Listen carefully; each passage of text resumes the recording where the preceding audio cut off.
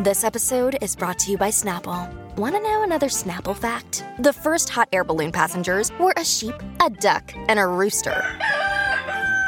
Ridiculous. Check out Snapple.com to find ridiculously flavored Snapple near you. Look, Bumble knows you're exhausted by dating.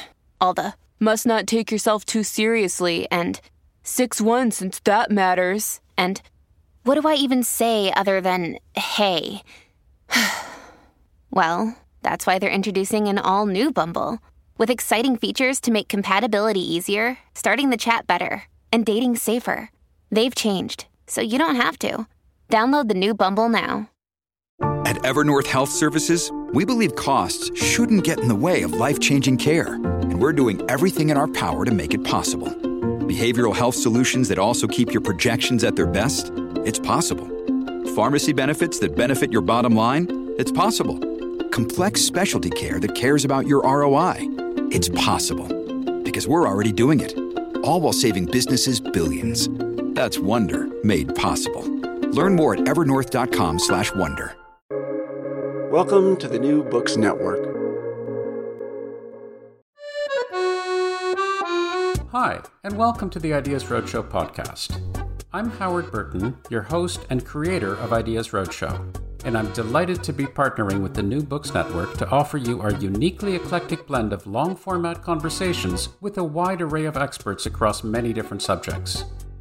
The following discussion is a reformatted podcast version of one of Ideas Roadshow's first 100 film conversations that's also available in video and print formats. Visit ideasroadshow.com for more details. Most of us don't give the act of translation a second thought, and if we do, it's likely to be of a rather condescending nature, unhesitatingly saying things like, "A translation is no substitute for the original," without even taking a moment to ask ourselves what on earth that really means. But David Bellos, professor of French and director of Princeton University's program in Translation and Intercultural Communication, is different. The author of the best-selling book, Is That a Fish in Your Ear? Translation and the Meaning of Everything, David has many fascinating insights about translation, language, and what it means to communicate. Obviously, most of the people who write to an author about the book is because they've got something to say, and it's usually, but are you sure about this? And I've had a lot of corrections. The paperback edition has quite a number of corrections from the first hardback edition. Okay. And for all those readers who've written in to tell me that I got this a little bit wrong, I'm very grateful. That's great. But that's what a book is like. It is a conversation with readers. And since I touch on an absurdly wide range of topics, in most of which I'm not at all expert, it's not surprising that there are little tweaks and twiddles to make just to get it properly right. I've not had any really negative letters or negative feedback. That's what slightly worries me, because it seems to me that I do stick my neck out rather a long way, and I do pursue some rather grand and general arguments, and it cannot possibly be the case that I'm so indisputably right about everything that it wouldn't be possible to write a serious critique of my position. But I haven't seen that yet. Well, it's early days. Yes. Take heart. Surely that's on the horizon at some point to engage further. One of the things we talked about this a little bit earlier, but that I, again, as a complete non-expert, found very amusing and interesting, was what you said. There were some comments about some Chomskyan ideas. So I don't know very much about Noam Chomsky, but you mention that in his one of his groundbreaking works, I believe it was in the 50s, there was this distinction between sentences that were grammatically correct and sentences that actually had meaning, and there was this distinction between them, and his example for this was colorless green ideas sleep furiously, I believe was the phrase. And then within, I don't know, a very short time, weeks perhaps, there were some clever students at Stanford that developed all sorts of perfectly meaningful context in which colorful green ideas sleep furiously actually is completely coherent and perhaps even a beautiful or fitting metaphor for what it was that they were trying to say. So I found this on the one hand very amusing, but then on the other hand, when we were talking, and my understanding is that notwithstanding that, that someone like Chomsky and perhaps some of his other disciples might just deny. Let me put it another way. If I were in that situation and I were to say, here's my theory. My theory is that there are sentences that have meaning, and then there are sentences that are grammatically correct, and then there's a clear distinction between them. There are two classes, if I understand this correctly. And then someone comes along and gives me a tangible demonstration as to one of my axiomatic sentences that are supposed to be strictly grammatical and imparts meaning to it.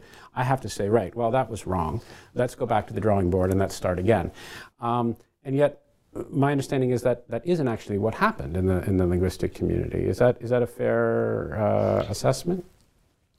You put me in a delightful, unique position in my life to take the defense of Chomsky. This is not something I often do. Okay.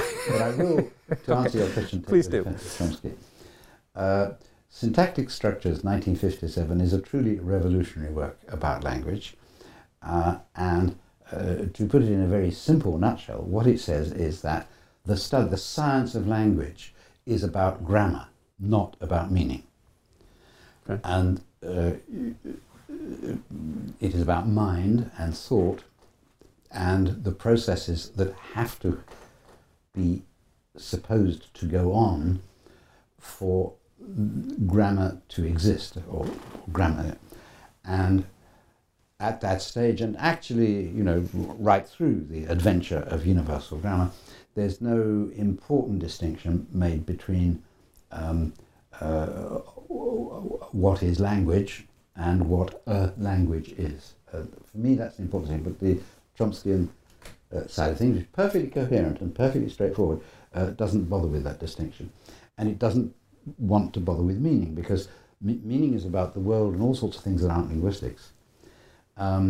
Linguistics in that narrow context. Narrow, I mean, they think very profound and very, and quite a revolutionary context is a study or an attempt to approach the the core issue, which is the underlying structure of verbal expression, and that's called grammar. So the point of Chomsky's example is to say, you have to leave meaning out. A grammar doesn't deal with meaning. Sure. Because you can have grammatical sentences and mean nothing. Right. Yeah? So that's the point of his example. It comes right at the beginning, and it's to clear away the semantic complications. It's not what words mean, it's how the grammar... the fact that people can play with a nonsensical sentence and find a context in which it is not nonsensical is of no consequence to Chomsky. Sure, I mean, people do all sorts of things with language that aren't part of what his linguistics is about.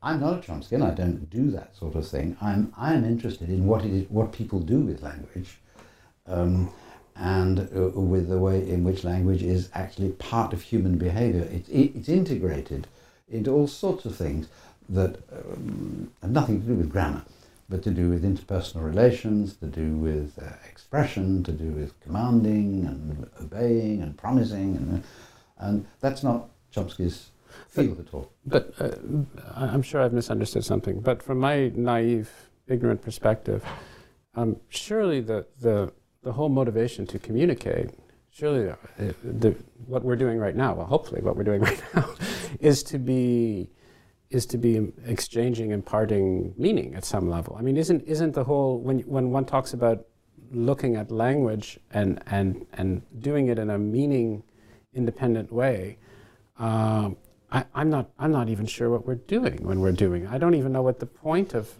that whole exercise is. When I talk about, I mean, we can argue about argue perhaps is the wrong word. We can probe certain aspects of to what extent we can define meaning and how universal things are and so forth and so on. But the very idea that we're going to study communication, we're going to study language, and we're going to say, well, I don't care about meaning at all. that's like saying we're going to study physics, but we don't care about the natural world. To me, I mean, I just don't even understand what we're talking about. Then we're just talking about sound waves that are being uttered back and forth, or some formal structure that can be imposed on things. Anyway, this isn't about. But this is my level of confusion, I suppose. Yes. And it is a confusion, and it is a great division in the world of the study of language. I'm not competent to give you a more eloquent or more detailed exposition of the neo-grammarians' pursuit of universal grammar, which they continue to do. I mean, they're still sure. Well, it's an academic discipline, after all. Indeed, it is. And, nor can I really judge how far they've got, but it's only 50 years, in terms of the development of physics. 50 years is nothing. But one point where actually the neo-grammarians and my kind of more socially and culturally oriented study of language do actually, they converge, they overlap, or they share one thing, which is doubt as to whether we really are talking about the same thing. Communication is possible through all sorts of channels and media. Communication, if the study of language is the study of communication, then on the one hand that dissolves language into a much vaster field of inquiry. On the other hand, it quite possibly misrepresents language, or rather, it's like, as Chomsky said on Monday, because he was here talking again on Monday, that it would be like trying to do the physics of the human eye by using material only from watching television. Sure, we use the eye to watch television, and we use language to communicate meanings, but are you sure that's all we do when we are engaged in an act of language? I'm not so sure that all I'm doing with you is imparting a little thought from here into head there. Language has speech and writing, but speech most obviously, has all sorts of functions that are not easily captured by this word communicate. If you think of communication as the transmission, as the telephone model, something sent from here to there, right. The Morse code model. So what else could it be when we're having a conversation? There's a huge difference between you're saying what you've just said in that tone of voice at that pitch with that intonation, and you saying it in some other pitch. If you were to stand up and shout what you just said, it would not be the same human interaction. Absolutely. So the meaning would be exactly the same. Or rather, the linguistic meaning, or the meaning that you could deduce from it being written down would be the same. Right. But all sorts of things, relational things, turn-taking, gesticulation, modulation of voice. There are all sorts of things going on they're part of the whole utterance. They're part of the whole thing. Right. But communication is, to my mind, a rather misleading word to say that that's what's going on. When you give two very interesting examples in your book, you have the scene from The Great Escape that you talk about, when these two characters have escaped a prisoner of war camp, and they're going through some checkpoint or whatever. And one of them is German-speaking, and the other one isn't. And they're just about to get past the guard when the guard turns to them and says "good luck" in English. Mm-hmm. And then the one who is, I believe, non-German-speaking turns back and says "thank you," and then they're caught. And then you analyze this and demonstrate, I think, very clearly that one of the interesting things about this is that it actually makes no difference what they're saying. Where they could have said, "have a nice day," and the guy could have said, "thank you," or they could have said, "your shoe's untied," and "no, it's not," the actual words make no difference whatsoever. And so there's this sense of the meaning and the core, the core actually being quite independent from the words, which seems to be an extreme example of some of the challenges that have to go on in translation, that it's not, you just don't look at word for word, of course, to be able to look at what this word means that in this language and so forth, that you have to take the context. It's a clear demonstration of It's rather extreme demonstration. Right, because it's word independent to some extent. Yeah, that's right. Of the difference between the meaning of what is said and the meaning of it having been said. Right. In the case of the guy who's not supposed to understand English but reveals that he does, it's not what is said, it's having been said in English. Right. And as a result, if you switch off the soundtrack and just look at that sequence of the movie, no it's idea. totally incomprehensible. Right. And if you switch off the vision and just hear the soundtrack, somebody says good luck, somebody else says thank you, but so what? I'm rather pleased. And now I would like to add something about that I didn't know about when I wrote my book, but I do know about now because the book has been translated into Spanish, and I've had a long interaction with my Spanish translator on this. The Great Escape obviously has been dubbed into Spanish and viewed millions of times in Spain and South America. And in the Spanish dubbing of it, the German policeman and the non-German speaking English escapee say good luck and thank you in Spanish. It's interesting. And I quizzed myself, how is this possible? I mean, these are not Spanish escapees, Sure. and the German police don't speak Spanish. I mean, how is this? Because it's not German at some level. Like it's the not Germanness, Yes. I would think. Yeah. And my translator, Vicente Campos, who seems an absolutely wonderful guy, explained to me that there is a kind of a convention within the Spanish language world that in World War II movies, Germans speak German, but the Allies speak Spanish. And that is to say, Spanish is understood as English. Or perhaps French, maybe even, depending on what they're right. actually. The language barrier is between Spanish representing all other languages and German representing German. So that it's perfectly comprehensible in Spanish, even though the Englishness of it is not revealed, is because the Spanish soundtrack is taken to represent. Sure, English, they just make that link automatically when they're watching. So that's something I didn't know, and it just shows the extraordinary flexibility and variability and cultural specificity of these kinds of things. We can do all sorts of things with language that seem to be implausible and impossible, but we can do them. Right. One of the things that's captivating as a reader is that you don't just talk about translation in a theoretical context.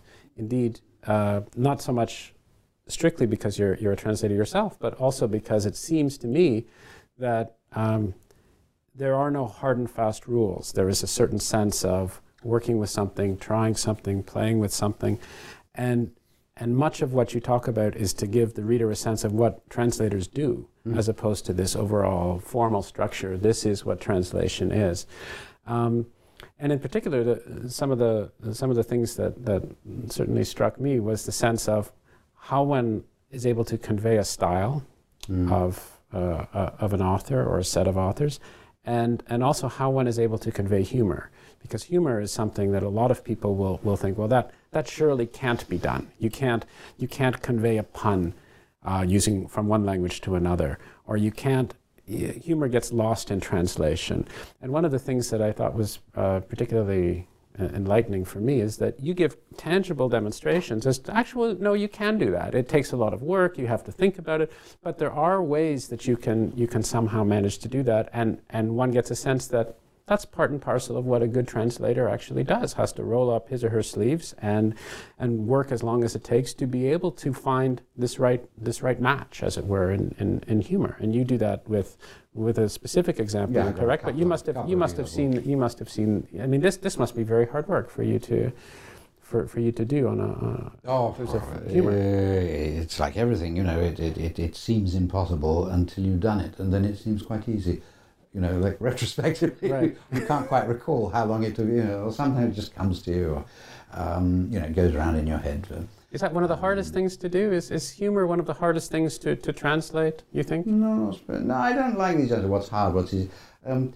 I'm doing a translation course, a very practical translation course with some senior students at Princeton this semester, actually, every Tuesday and Thursday. And we're working with texts of very different kinds. I insist on them doing very different kinds of things. Bits of advertising, bits of journalism, fine bits of writing from novels and high literature, non-fiction stuff, some very well written, some not very well written. And it isn't true that anything is easier or harder than anything else. They all have their specific types of problems that you have to get your mind around. When you get into the run of it, you can become a good and fluent translator of journalistic prose, but that's because you're learning to write journalistic prose in English. So no, I don't like the sort of scales of what's hard and what's easy, but everything and anything may at some random point suddenly become very difficult.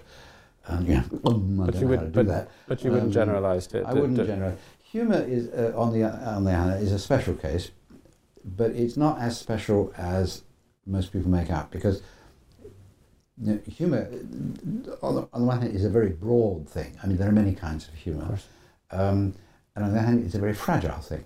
I mean, lots of jokes that I make, my granddaughter doesn't get, even in the same language. Sure.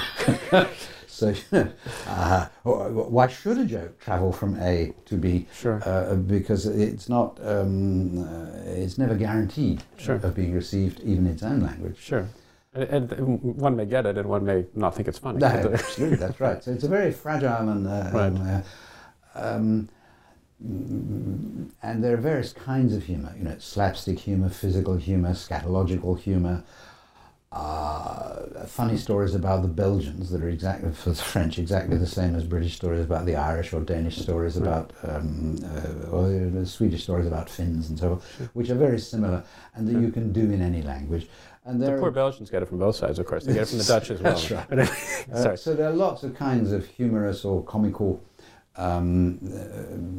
anecdotes, stories, joke structures that are eminently transportable, and where their linguistic texture isn't nearly as important as the deceptions that they involve, or their timing and surprise effects and so forth.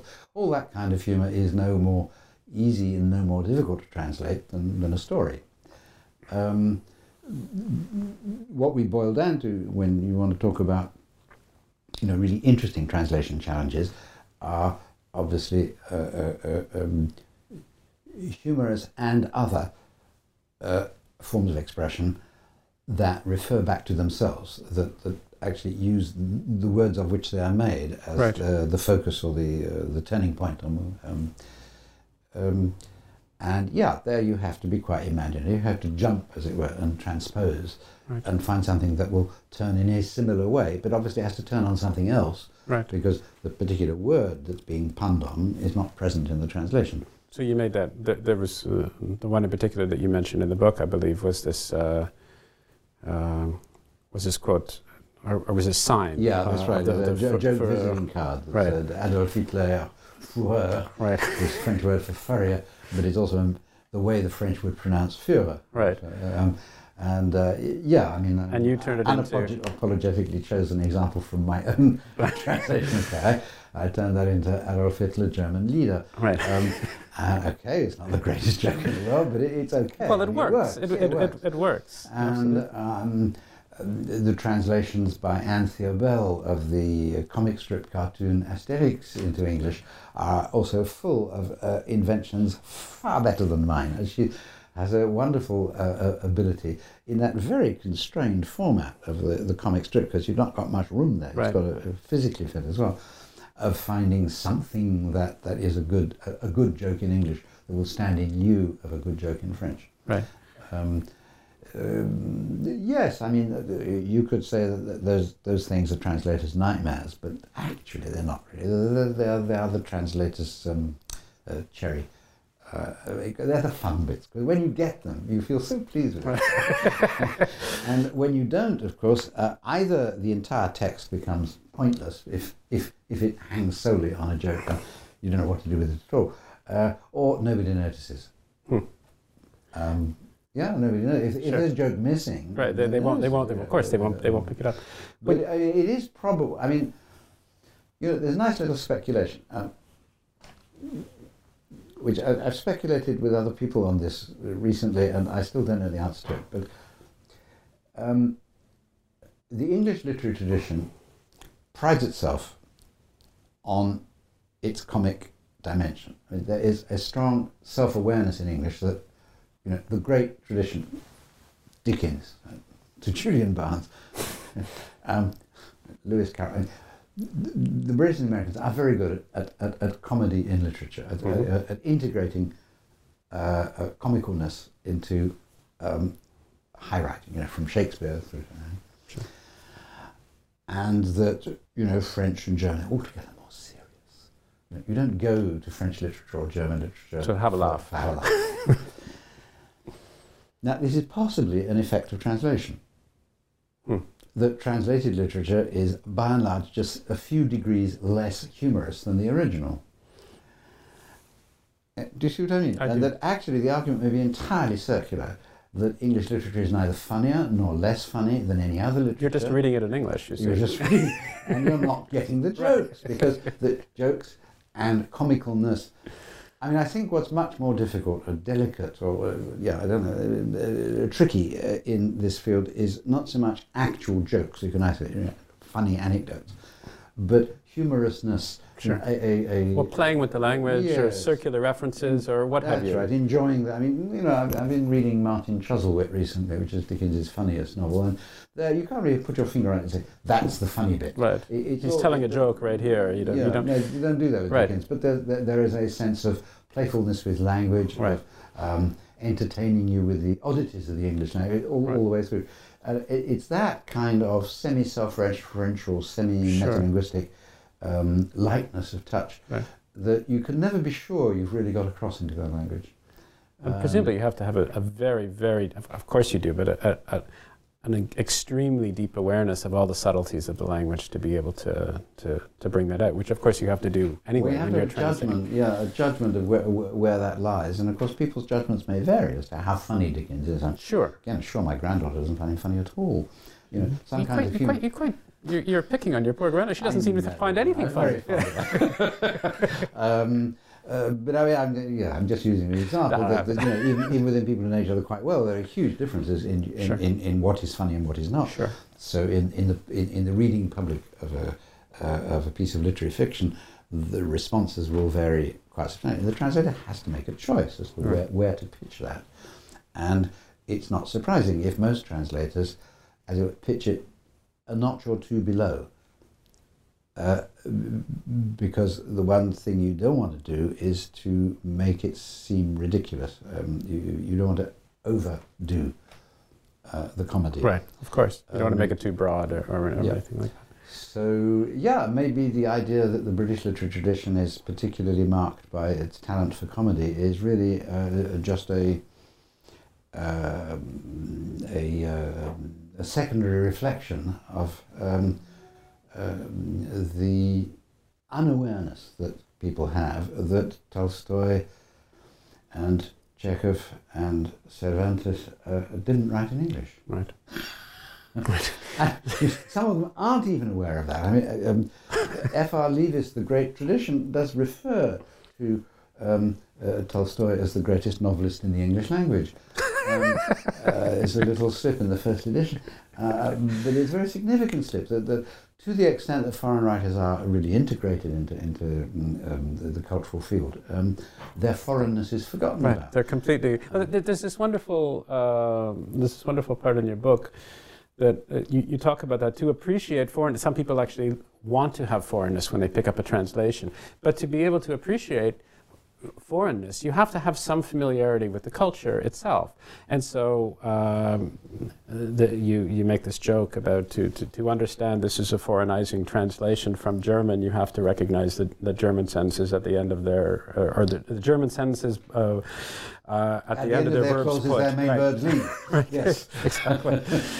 Which shows, I mean, you have to recognize that, otherwise it's not funny. If you want something, or it's not recognizable, it's difficult for you to recognizable that that something is typically Zulu if you don't know anything about Zulu. And then there's this wonderful... Well, that's something I rather expected to have a big argument about with other people, but it hasn't really happened yet, so I'll have that argument with myself.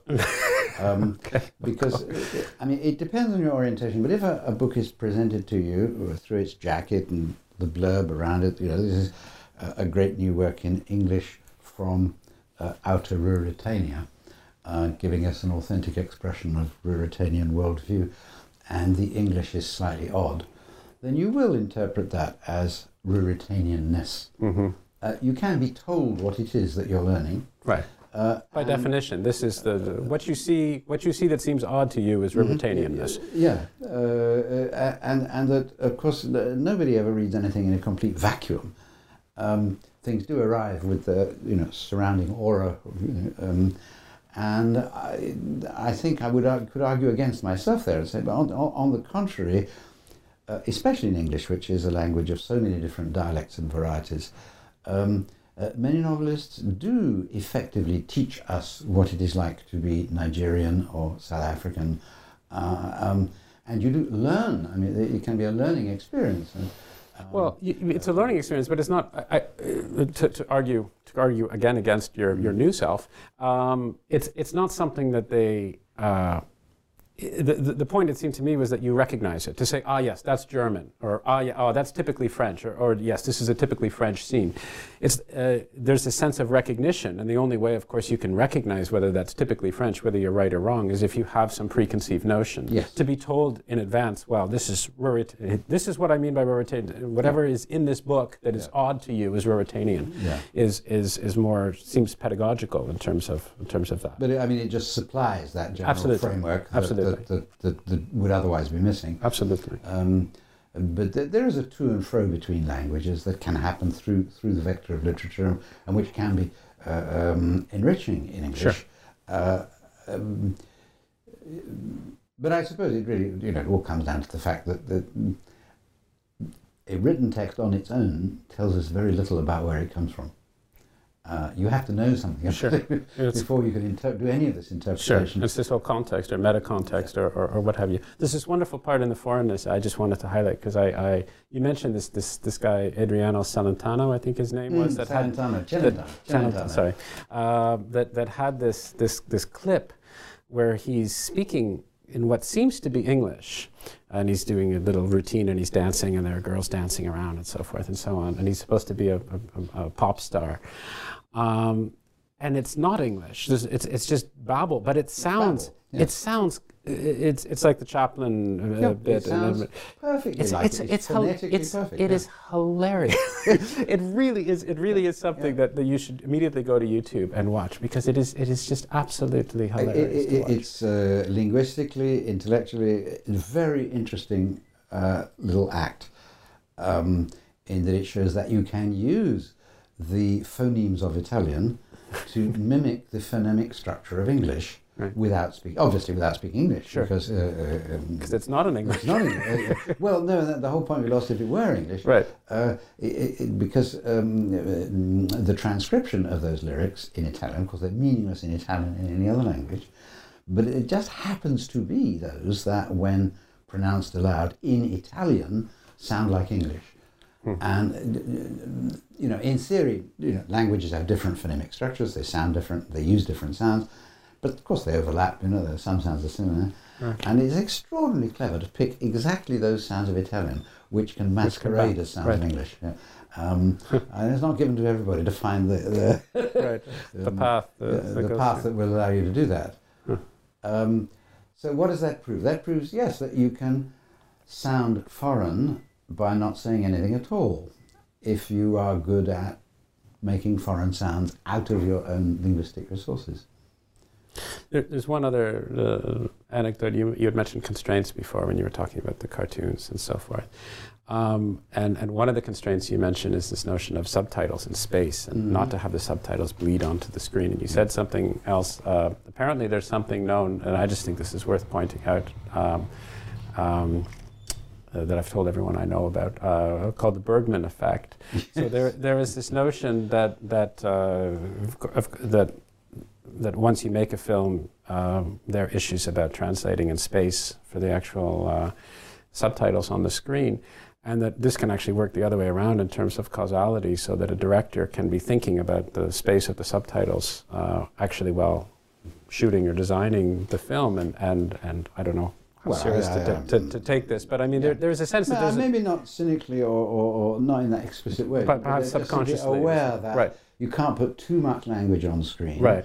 Because if it's going to be circulated internationally through the medium of subtitling, then if the dialogue is all important, then you've got to spread it out, right? So that the Bergman effect is who knows whether it exists, but it's a hypothesis, right?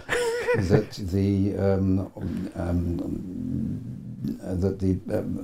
the image we have of Swedes as people sort of seriously verbally challenged depressives, right. Is actually in effect that the only thing people have seen of Sweden are Bergman's movies, and that Bergman made movies for the international market that, for they're artistic, not really commercial reasons, so that the whole film can be seen. You have to not have too much language going on in any one sequence, otherwise you wouldn't be able to get in the subtitles. Right. With another class just recently, we were looking at Slumdog Millionaire. That amazing movie set in Mumbai, and which is itself linguistically very hybrid, because it's part Hindi, part English. Right. Though the star is Portuguese. And we were looking at the Spanish subtitled version of it. The French did a dubbed version where everybody speaks not Hindi, not English. They just speak perfect French all the way through. That flattens the movie very considerably, because you get a lot of information from the voice track. Right. The Spanish, you've still got that voice track, but you've got Spanish subtitles. And we did notice how cleverly the film is done in the way that it cuts from sequence to sequence. There is enough room to put pretty much all the dialogue into subtitles. And it's part of the art of the film director's art of editing and cutting, and using sounds and noises as well to fill in gaps between speech. Maybe we shouldn't call it the Bergman effect, maybe just call it the common sense of the makers of movies who need an international audience, to know that one of the constraints on their art is not to overload the dialogue in dense patches, right? Because that will be necessarily deleterious, squashed. Sure. But there's also this point that when Bergman is making movies, the theory, or at least the claim, is that when Bergman is making movies for a domestic audience, he doesn't worry about this at all, and that has a substantial effect on the types of films that he actually makes. They tend to be a little more dialogue, they tend to be chattier, a little bit lighter, much jollier. Much jollier, yes. Yes. Which is not something that, as you said, people would naturally associate with Bergman or Swedes in general through Bergman's work. Right. Yes. When there's a sense of the translator, obviously as an active participant in the process, to the extent that when you come out with a translation, it's also your work. It's translation, but it's your work, and it's done in the Bellows style. And so there's this question of you as a translator, again, getting back to the sense of what a translator does as opposed to what translation is. When you're a translator, your job is to, so correct me if I'm wrong, but my sense is your job is to faithfully reproduce the work in this language, and one can talk about what faithfully reproduces is in a match, and you do, of course, at great length. And so it is the work of, it is a faithful reproduction in language X from this author, but it is also a work by yourself. There is two aspects of it. And has your style, so there is the style of the writer, there is also to some extent the style of you. Has your style as a writer, as a translator, changed in the years that you've been translating, and if so, how? That's not a judgment for me to make. I mean, if anybody's interested in 20 years' time, they could do a stylometric analysis of the entire output. But does it feel different when you're? Did you feel that you're doing things differently from a translation perspective? Well, no.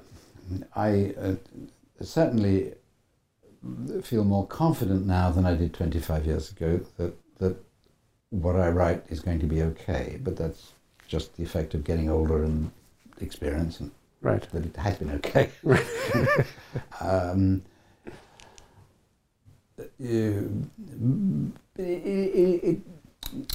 It is a dialogic, it's a two-way thing. I'm sure that my command of the English language and my ability to write it has been formed by all these foreign writers that I've had to translate. They have made me learn different things and different nooks and crannies of the English to find. The thing I've been doing just recently is set in the 1950s, which is, you know, when I was a little boy. I mean, I can't remember what army slang in the 1950s was. One in the army. So I had to go and look it up. I had to go and, I had to educate myself, research. And of course, I can never get it completely right. My only hope is that there's nobody actually left from who was in the army in the 1950s who could say, it needs to sound now like 1950s army slang. Right. And that's, that's a little different than perhaps what... It may be a little different. Right. And that's one of the reasons why the question of authenticity that people raise so often really irritates me. The true authenticity of what conscripts in the Algerian War would have sounded like in 1956 had they been soldiers in the British or American Army seems to me completely pointless question. You can't know that. You can't ever know. What you can do is try to simulate now something that will summon up images of the language of soldiers of the 1950s. Right, but for the people now. Yes, for the people now, that's right. Of course, what I have learned, and yes, I suppose what has happened through the history of the books that I've translated for the publishers I've translated them for, and also through my transposition from Britain to the United States, is that I'm much more aware now of the varieties of English, of the multiplicity of Englishes, and of the difficulty of finding a middle form, a central form of the English language that is neither American nor British, but will be taken as both. The language of translations into English. This is your Tranglish. Yeah, it is a stylistic feat, which I think when I started doing this for Penny, it was just obvious to me to translate into English. I knew what English was. No problem there. No problem. English is what I write. But 25 years later, I don't know what English is. I'm much less sure of my ground in saying this is English and this isn't, or this is good English or this isn't. Indeed, this is British and this is American, because there are all sorts of strange crossovers. And it comes down to little details, and I'm very, very glad to have had the services of copy editors, both sides of the Atlantic, who've helped me a lot with that, of producing texts that are readable and enjoyable both ways round without causing offence or being incomprehensible. Right. Sometimes, there are some things you just can't do, where it's either British or American, either European or American, and that's to do with the floors of the house.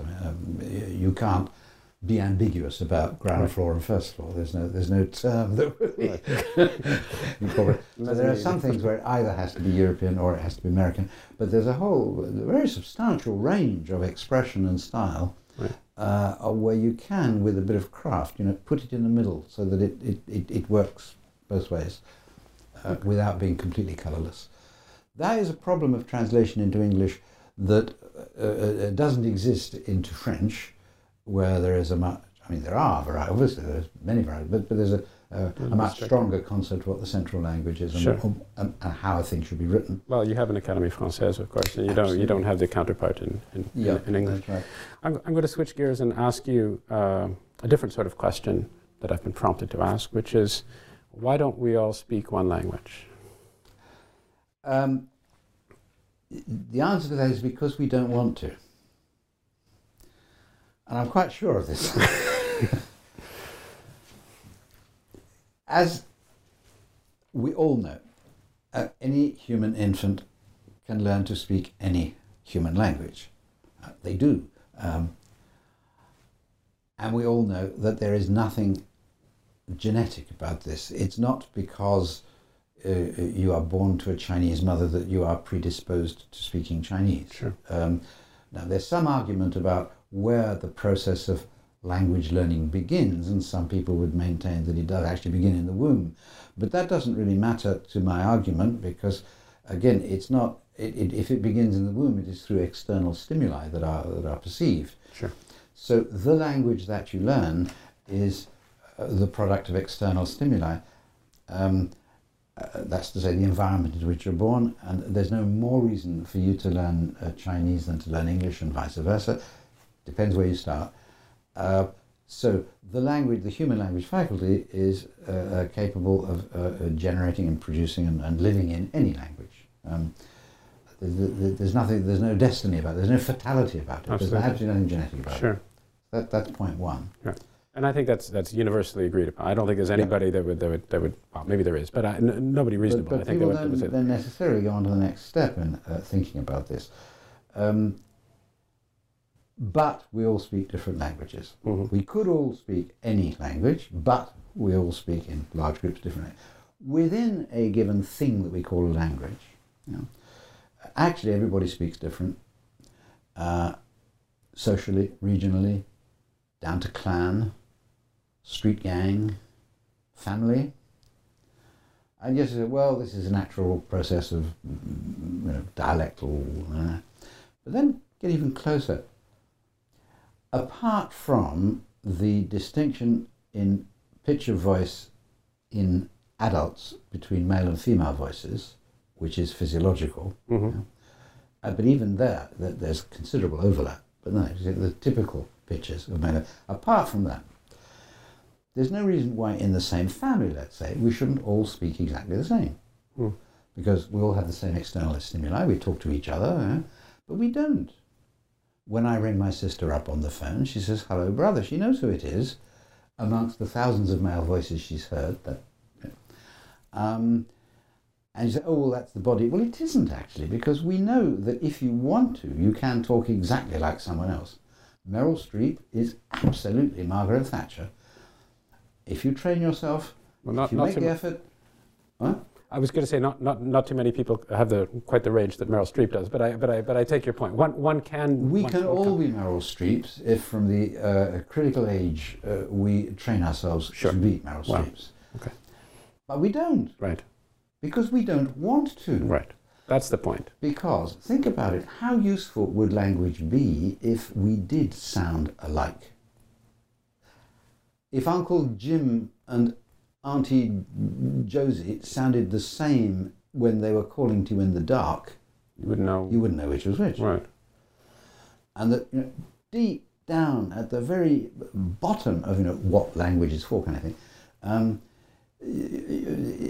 it's obvious that human speech is a form of self-identification, and that accounts for this very obvious fact that we not only don't bother to speak like our parents, sisters, brothers, neighbours, we deliberately don't. We deliberately develop a form of diction that identifies us as us, me as me, and you as you, whilst remaining close to, whilst also signalling a particular identity. Right. Me as sort of educated Brit, and you as educated Canadian. Sometimes down to a very, very fine geographical or social identity, sometimes very broad one. But always, when we speak, whatever we say about our social or regional geographic origins, we're also at the same time saying to people whose social and geographic origins are identical, it's me, not you, that is speaking here. So they're all different levels, it seems. It says, there's the personal level of us identifying within the family, as you say, within the context. Yes, you're announcing yourself. I'm this individual. This is who I am. But of course, this also works, as you mentioned, at a community level. So it's this notion of language being used as a way of distinguishing one group from the other, one person from the other, and as a deliberate distinguishing factor. So if the only way we think about language is as a means of communication, as you were saying half an hour ago, well, all this would be completely useless and pointless.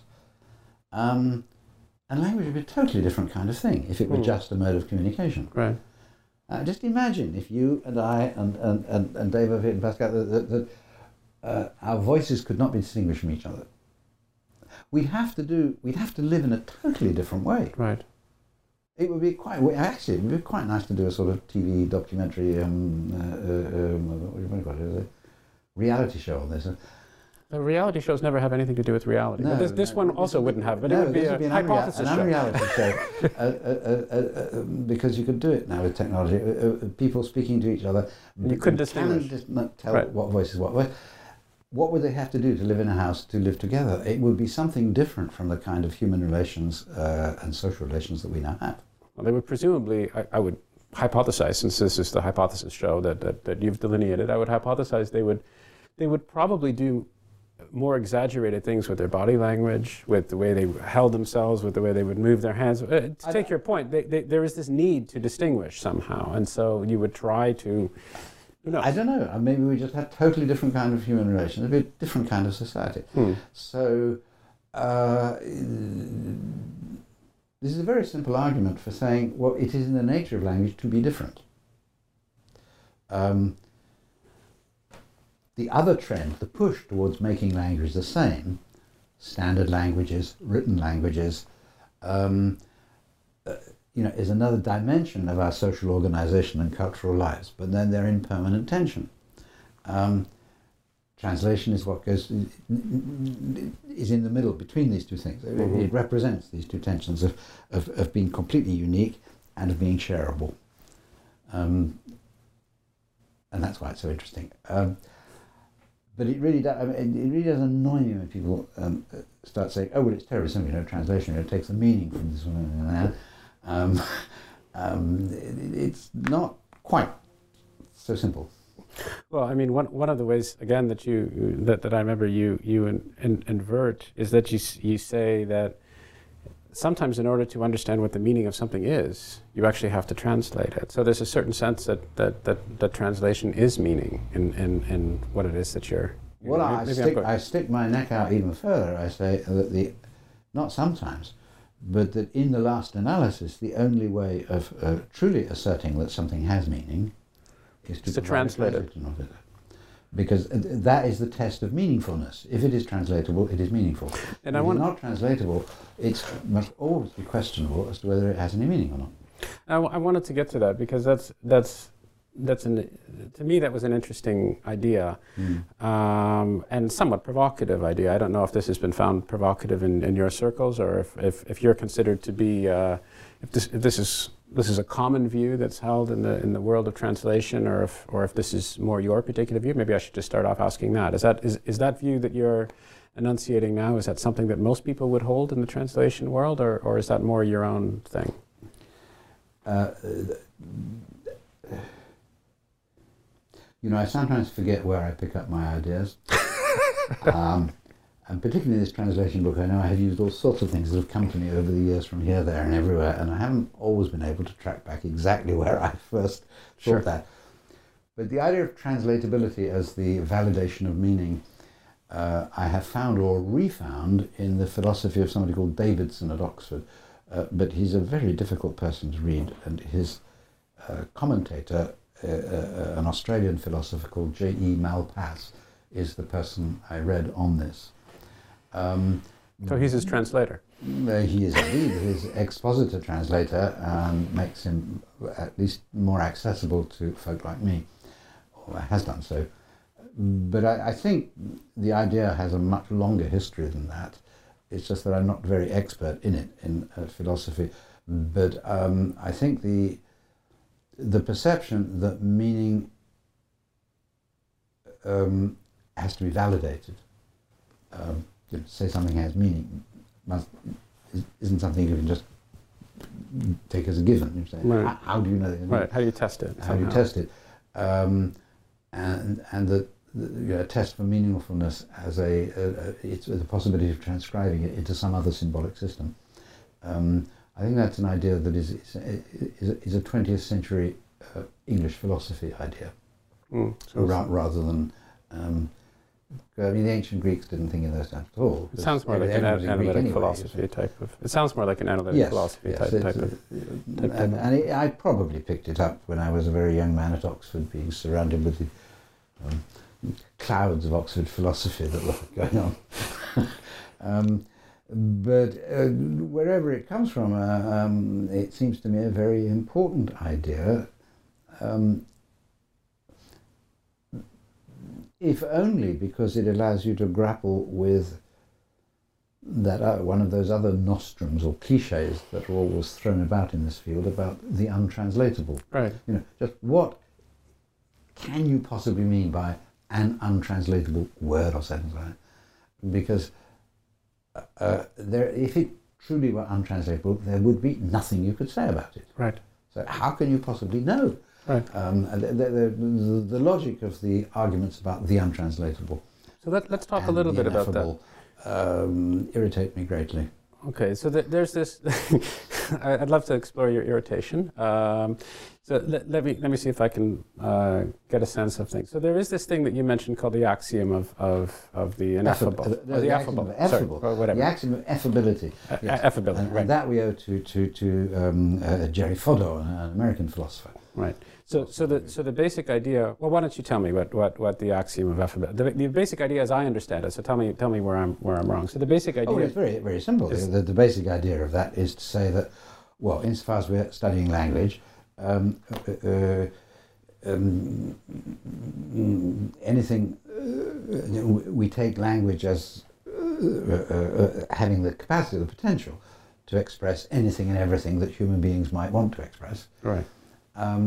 And insofar as something is not expressible, it is not within the field of language.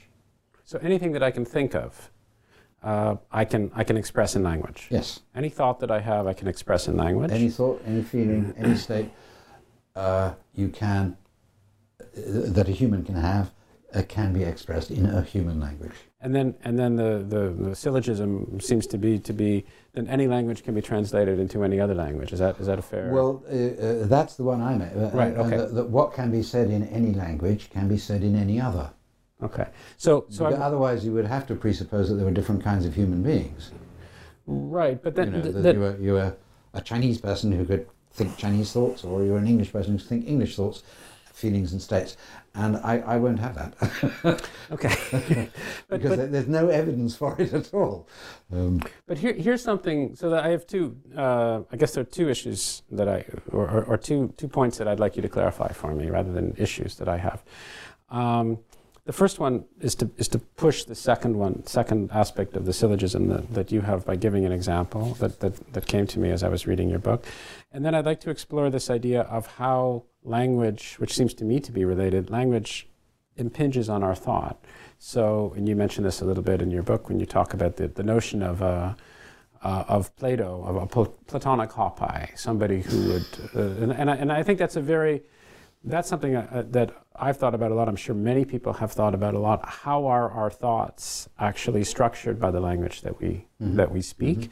And would it be possible for us, or would we necessarily have the same sorts of thoughts if we spoke a different language? Mm-hmm. But before I get there, I wanted to just work on this syllogism just a tiny little bit, because so here's this idea. I have a thought. Any thought I have can be expressed in a language. So maybe I don't understand what a natural language is, and then your claim that any thought I can explain in one language, I can explain in another. Otherwise, mm-hmm. there would be some fundamental asymmetry between Chinese and English and mm-hmm. so on and so forth.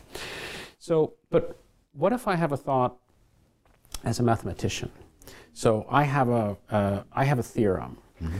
Now, the thought that I have, so I can express this to some extent in mathematics. It seems to me when somebody wants to understand what I've done with my theorem, and they don't know mathematics, and they're an English speaker, then I try to give examples of that. I try to give metaphors. I try to give some kind of homily, whatever. I do whatever I can to try to describe things. But I know I'm not really getting to the heart of things. I'm just giving some kind of loose description. That's not the real thing. Yeah. Right. The real thing is in math. Right. Yeah. So here's the first part of this. I've had a thought and I've expressed it in a language. Now the language that I'm using as a language is mathematics.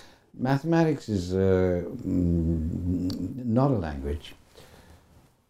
Mathematics is mathematics. We don't need to say what it is. It is math.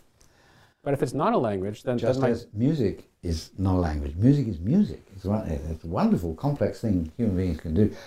But you can't... you can no more translate music into English prose than you can translate the language of ants into English prose, because they are different things. Okay, so it's not a language. Fair enough. So then your second part, that once it's expressed... It is not language in the important sense that I want to deal with. It's, sure, it is something that can express thought. Mathematics does express thought. And within mathematics, there are always more than one mathematical way of writing some proposition or theorem. You know? Mathematics rewrites itself all the time.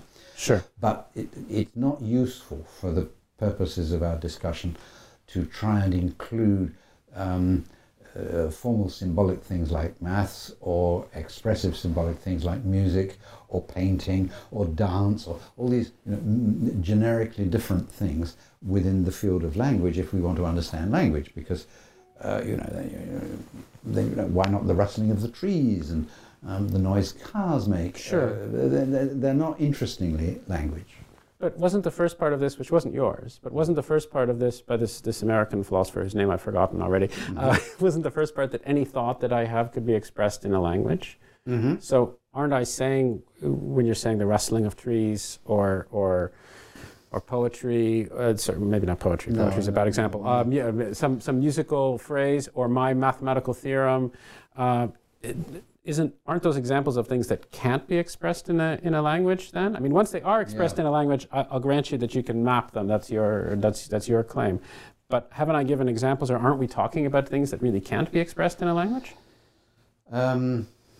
Well, I guess that's for the cognitive science people to come up with a convincing. But what do you think? What is your feeling about that? Well, I think the principle of affability does run up against this problem, that there are many human mental activities that result in things that look like expressions. And indeed you call them mathematical expressions or musical expressions. Right.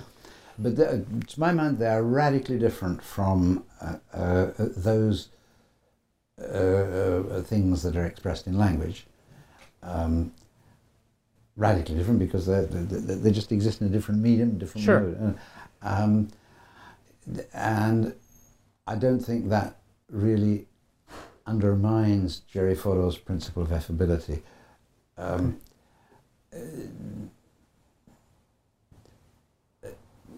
don't want to say that music is ineffable because we can't say what it means. It's just music. It's something different. There's no earthly reason why these other forms of cultural activity should be transmutable the one into the other. But language can cover all the needs that we wish to make of it. Sure. Sure. So there's nothing language-like that we can think or formulate that cannot be expressed in a language, and what can be expressed in a language can always be expressed in any language. Right. So I guess it's just for me in my mind. I see. I suppose it pushes back the boundary. Right. Exactly. What is language? What is language like? Right. Yeah. So I'll grant you once your language like degree of circularity. Right. Of the definition. Yeah. Okay. Yeah. So let me talk about this last thing, which about the Platonic hopi, which I've been trying to think of a lot, and I think this has some. It seems to me that you have a very strong sense of universality of the human condition. That's something which is very clear from your writings, and you're talking that there is some level we are all the same. There's no hierarchy. There's this notion of the British Empire of we are the people who think in the superior way, and we use the superior language, and there are these peons, these colonials, what have you, that can't possibly be able to think our high enlightened thoughts because they don't have the right language. And we're going to send them to school and teach them to be to think properly and so forth. And so there's a deep sense that one gets from reading your book of the importance of a fundamental egalitarianism, not political correctness, but a fundamental awareness of the universality of the human condition, and in fact the enormous power, the liberating power that translation actually serves to be able to connect this one group of equal people to another group of equal people who have a different cultural context and so forth and so on. And yet when I think of, so you give this example of Hopeye, which and my understanding. Well, I borrow the example of Hopeye from Benjamin Wolfe, who made it famous. Everybody quotes him, and not always correctly. So I just tried to use the story about Hopeye evidentials as an illustration. So you have to understand that I'm a complete non-specialist. Right. So I don't understand any of the baggage. I'm nearer to being a non-specialist than you guess. Well.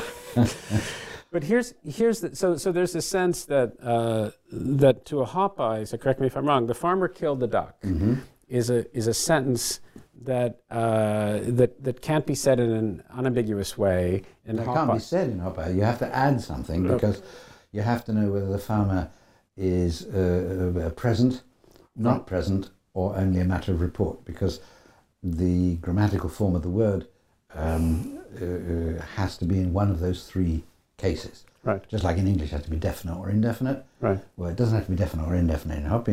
It has to be. It's Hopi, not Hopeye. So I said Hopi, I don't know. I'm not sure. I don't know. I'm not speaking the language. Hopi. Sorry. I think I call it Hopi. But anyway, there are. You can take any other language. Right. There are a couple of dozen languages around the world who do this that mark the evidential status on the noun. Yeah. So. The farmer I can see has a different grammatical form from the farmer I can't see. Okay. And there's a third grammatical form for the farmer you told me about. Right. And similarly for the duck. Right. So you can't translate the farmer killed the duck, that set of information, into Hopi without adding some information. Right. The English sentence just doesn't give you enough information to say anything in Hopi. But from a Hopiist perspective, presumably that means that linguistically, there's no abstract sense of duck. There's the duck that's here, there's the duck that was over there, there's the duck that I can't see, there's the duck. And this is really what... No. That's not right. Well, I don't think so. Because, look, I mean, in Latin, you can't say the word man, because just like that, because it has to be either in the nominative, accusative, genitive, dative, or ablative case. Right. And you can't generalize and say there is therefore no concept of man because you've got the six cases. I see. No, I think that's a step too far. That's jumping too far. You're trying to make Hopi conform to an English concept of what a thing is. There's no reason. Well, I'm really trying to understand whether it can conform to a Greek sense, because I want to get to this Platonic, and sadly I don't speak Greek, so I'm going out on a bit of a limb here. Yeah. But my sense is, and you mentioned this yourself, that because of the structure that had Plato been writing in Hopeye, or had you taken the same individual, probably have thought different thoughts. Right, and so there's a sense that you would not have had Platonic philosophy. There is the claim that you would not have had Platonic philosophy had he been raised in the Hopeye world. So if left up to the Hopeyes, you don't have Platonic philosophy. Now maybe this is a good thing, maybe it's a bad thing, but it's a thing. Yeah. Now the argument that I'm trying to get a grip on there is we need to have a balanced view, and again, as in so many other things you asked me about, I see this more as a matter of tensions and dialogue and movement back and forth. The argument made by Edward Sapir, who was one of Wolfe's colleagues, but also a far more important thinker than Wolfe, was a great linguist of American native languages and came up with lots and lots of material. Sapir was a much broader field. Sapir's point is not that the grammar of the language that you speak imprisons your mind in particular ways of thinking, but that it does actually incline you to, I mean, some things are easier than others. Some things are more repeated and therefore reinforced all the time. In English, we always have to distinguish between the definite and the indefinite. And no doubt that it inclines us to philosophical views that in which that distinction is of importance, because it's just easier to say. Greek and Latin and the languages derived from them have devices within them that makes it easy to jump from a verb to an abstract quantity. You can jump from a noun to an abstract quantity, to jump from an adjective to an abstract. You can say this man is just, and you can easily invent the word justice the quality that a just man has. And you know, we've inherited that into English because we brought a whole load of Latin. Mm-hmm. But you know, most Indo-European languages have, or you can add ness to something to as abstract from a describing word to the quality that is granted. And that structure is not necessarily the structure of the world, but it makes speakers of those languages inclined to describe the world in those terms because it's easy, because that's what that language does for them. Yeah, you use this expression, mind grooves. Yes, these grooves are, you know, dug again and again. Right. Reinforced by language and so forth. The language that you use. Right. The question is, now, can you jump from one groove to another? Right. Is it possible? Is it possible? The question isn't really, why didn't Plato write in a Native American? In a sense, that's a silly question. It's a slightly offensive question as well. It's just that... could the Hopi, could they actually understand Platonic? Could they recognize Platonic philosophy? Well, Isn't that really the question? I'd rather put the question the other way around. Is that, you know, if you're a speaker of Greek or English or French or Latin, you are peculiarly ill-equipped to understand Hopi philosophy. Sure. Well, they're both they're equivalent. No, but they're completely symmetric, right? So ill-equipped is one thing. Is it possible? But is it possible is another. And I'm very reluctant to say anything is impossible. It seems to me, how could you know this? That it was impossible. All you can say is, well, it hasn't been done. You know, the conditions for claiming something to be impossible seem to me to be very hard to meet. Absolutely. So the existence you have to be very, very sure of something to say impossible. Like, you know, never is a very long time as well. And obviously it can't be true that you can never jump from one mind groove to another, because if it were, you couldn't know it. Hold on. You can't, if it were... I couldn't have explained to you the difference of a Hopi from the Indo-European language structures if the Indo-European language that I speak, namely English, didn't allow me to imagine another one. Sure, but it's possible that you can jump from some mind grooves to the other and not jump from all mind grooves to the other. Like it's possible that there's a subset of... There's a point where you can't... Right. Take the example of that many of your viewers will find more familiar, the difference between languages with grammatical gender and languages without. Now, English doesn't have a grammatical gender. Right, thank goodness. Exactly. All English language speakers find mastery of the grammatical gender system of, say, French or German or Spanish boring, burdensome, mind-boggling, and you're never sure you've got it right, at least, you know, 100%. And the question arises, is there some fundamental difference between being brought up as a speaker of French, such that the issue of what gender is this never arises, because you just know? Right. You know, can you ever really transit from that state to the other state? Can I, as a lifelong learner of French, ever really, as it were, have gendered language in the full natural sense that a French person has? To which I don't know the answer, because actually the French do make mistakes sometimes. There are a range of words that are on the fringes of you. I don't know whether my grasp of gender is identical to or slightly different from that of my wife, who was brought up in French. I don't quite know what form of testing could be carried out, or from what point of view, where you could stand in order to judge that difference. Right. Because that's the problem about saying X could never be expressed in Y. Presupposes Z, the position from which you can judge the difference or similarity. Sure, and you can that's also very hard to. That has sort of a supra-linguistic cloud in the sky. Indeed, and you can only ever be in one language or another. And worse than that, in a language, I mean. Even if you have your objective metric, which is virtually impossible to determine, even if you have that, and you ask everybody you know, and they can't meet that criteria. then you still don't have a proof, because there might be somebody else who comes along who actually can do it. You see, so so I think you've certainly earned the benefit of the doubt of that particular claim. And I mean, also everything's ideological and personal as well as intellectual and general. I mean, I also don't want it to be true that there are people who can think thoughts that by definition I will never be able to understand because I wasn't exposed to their language at a critical age. Right. That's not a hopeful position to adopt. So philosophically, much of this is linked to this idea that with enough effort, I mean, it's almost personal, right? You want to feel that you have, with enough effort under the right circumstances, all human knowledge and all human thinking is accessible to you, which is not an unreasonable, I think, perspective or motivation to have.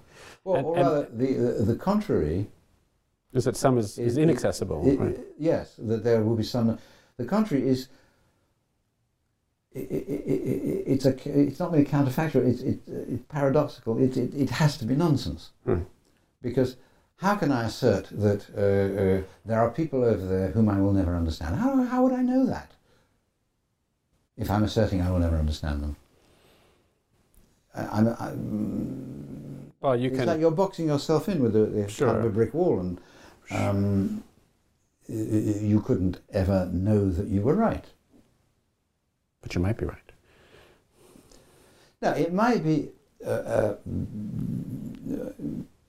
incidentally the case that I will never get to understand them because life is short and no, that's something. No, clear. Football, clear. You don't. You don't spend your time watching football, do you? No, I don't. But that's not interesting. That's not the point. But, but to claim that in principle, right? You know, there are little green men on Mars who have thoughts and communicate them to each other, but that I will never be able to know. I mean, in principle, never will know what they are. Well, that's an unacceptable position for all sorts of human reasons. It may turn out that we never crack linear B, and it may turn out that may have turned out that we never did crack hieroglyphs. I mean, sure, but that doesn't mean that in principle they're uncrackable. Yeah. Well, this has been a fascinating conversation. Is there anything else that I haven't asked that you're dying to communicate to people? Are there any points, subtleties that have been elided, worth mentioning? Is there anything? Well, there are some things in my book that are perhaps not developed enough. And there are some things I've left out, and that I hope other people will write about as well. Well, will you, first of all, before I let you get back to that, do you have plans to write more in this way, based upon the response and the voluminous mailbags that you've received and all the rest of this? Are you thinking more about another book? I'm thinking about another book, but not about translation. Okay. I'm thinking about a book about fiction, about reading fiction. Oh. Cool. But anyway, let me get back.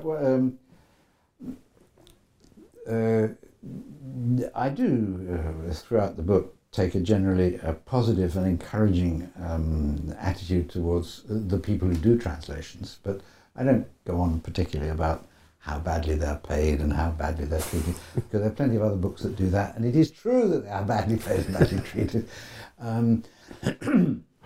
But what we haven't talked about in this conversation is that I really do think, especially in the English-speaking world, people who are not involved in translation should just stop for a minute and think how much they gain from translators who do jobs that are not very glamorous, but really necessary and really worthwhile. I think it would be nice if some proportion of our fellow men and women in the English-speaking world thought just a little bit more about all that goes into the world they live in, that depends or is channeled through people who work as translators.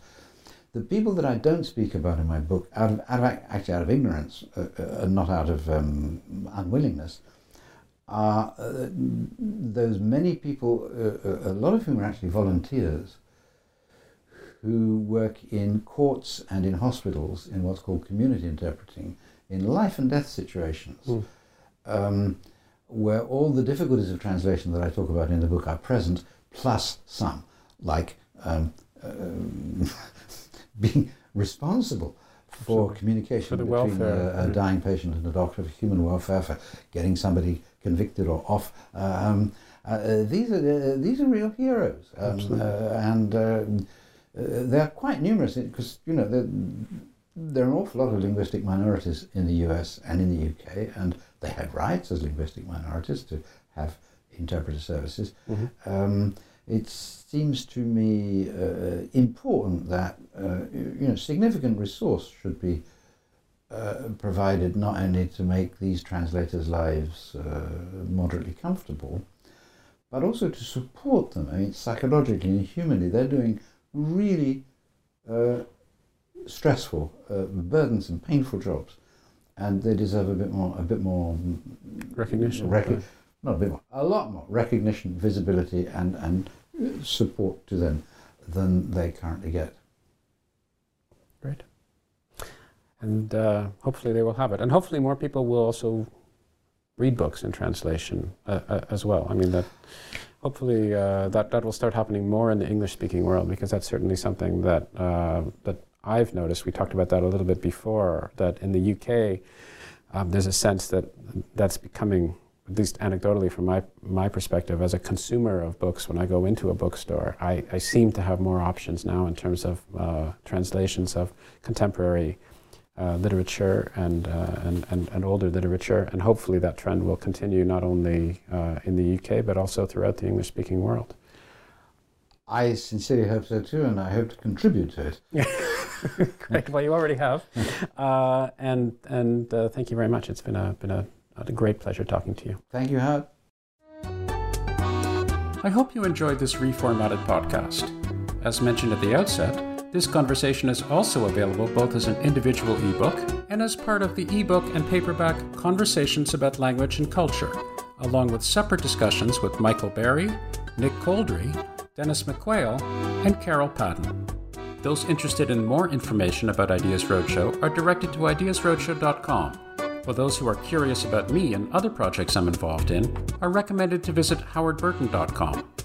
Thanks very much for listening, and I hope you'll tune into another Ideas Roadshow podcast on the New Books Network soon. We release a new one each Wednesday.